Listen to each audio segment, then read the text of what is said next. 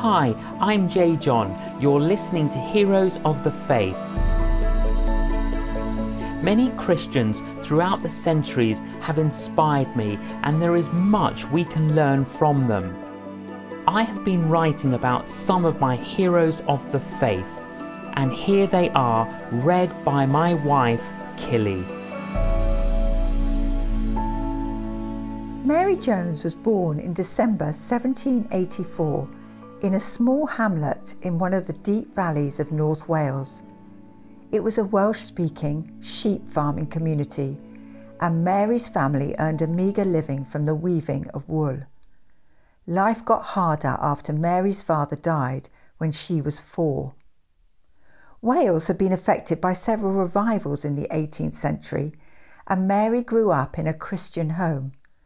One man who was involved in preaching the revivals was Reverend Thomas Charles. He was not just a powerful preacher, but also someone responsible for creating a basic school system in the area. In 1791, he found himself at the heart of another wave of revival. He wrote, "Here in our town of Bala, for some time back, we have had a very great, powerful, and glorious outpouring of the Spirit of God on the people in general, especially young people.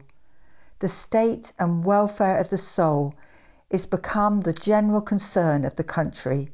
Scores of the wildest and most inconsiderate of the people have been awakened."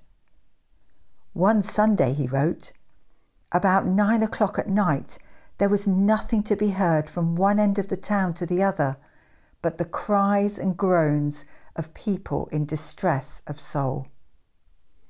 The revival spread quickly and widely around the surrounding area, bringing with it not just conversions, but also a deepening and enriching of people's Christian faith.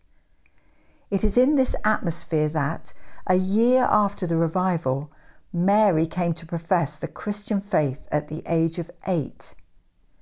Courtesy of one of Thomas Charles's schools, Mary was able to read and soon wanted a Bible for herself. Welsh Bibles were rare and expensive, and the nearest copy available was owned by a neighbour 2 miles away. Mary would regularly walk over and read and memorise all she could, but she soon began saving for a Bible of her own. 6 years later, she had enough money.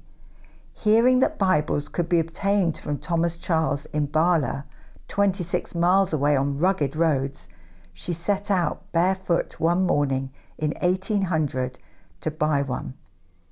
Mary returned home, the delighted possessor of a Bible.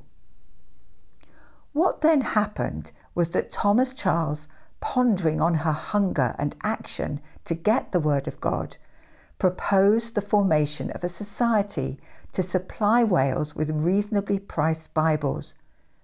His proposal expanded. Why just Wales? Why not other parts of the United Kingdom? Indeed, why not for the world? And in 1804, the British and Foreign Bible Society, now the Bible Society, was formed. There's a story that at the age of 70, Mary Jones gave half a sovereign, a significant amount in those days, towards the Bible Society's appeal to print 1 million Chinese New Testaments. In the story of Mary Jones, I see 3 things that both encourage and challenge me. Firstly, Mary Jones's confidence in the Bible and her hunger to possess it. Clearly, she prized it as something that was so valuable that it was worth years of saving and hours of walking because she knew the Bible revealed Jesus. Do we treat God's word with this respect? We ought to. Secondly, Mary Jones demonstrates one of the great themes of the Bible, that the mighty God works through little people. It would be hard to find anybody more insignificant at the end of the 18th century than this poor girl in a remote corner of Wales.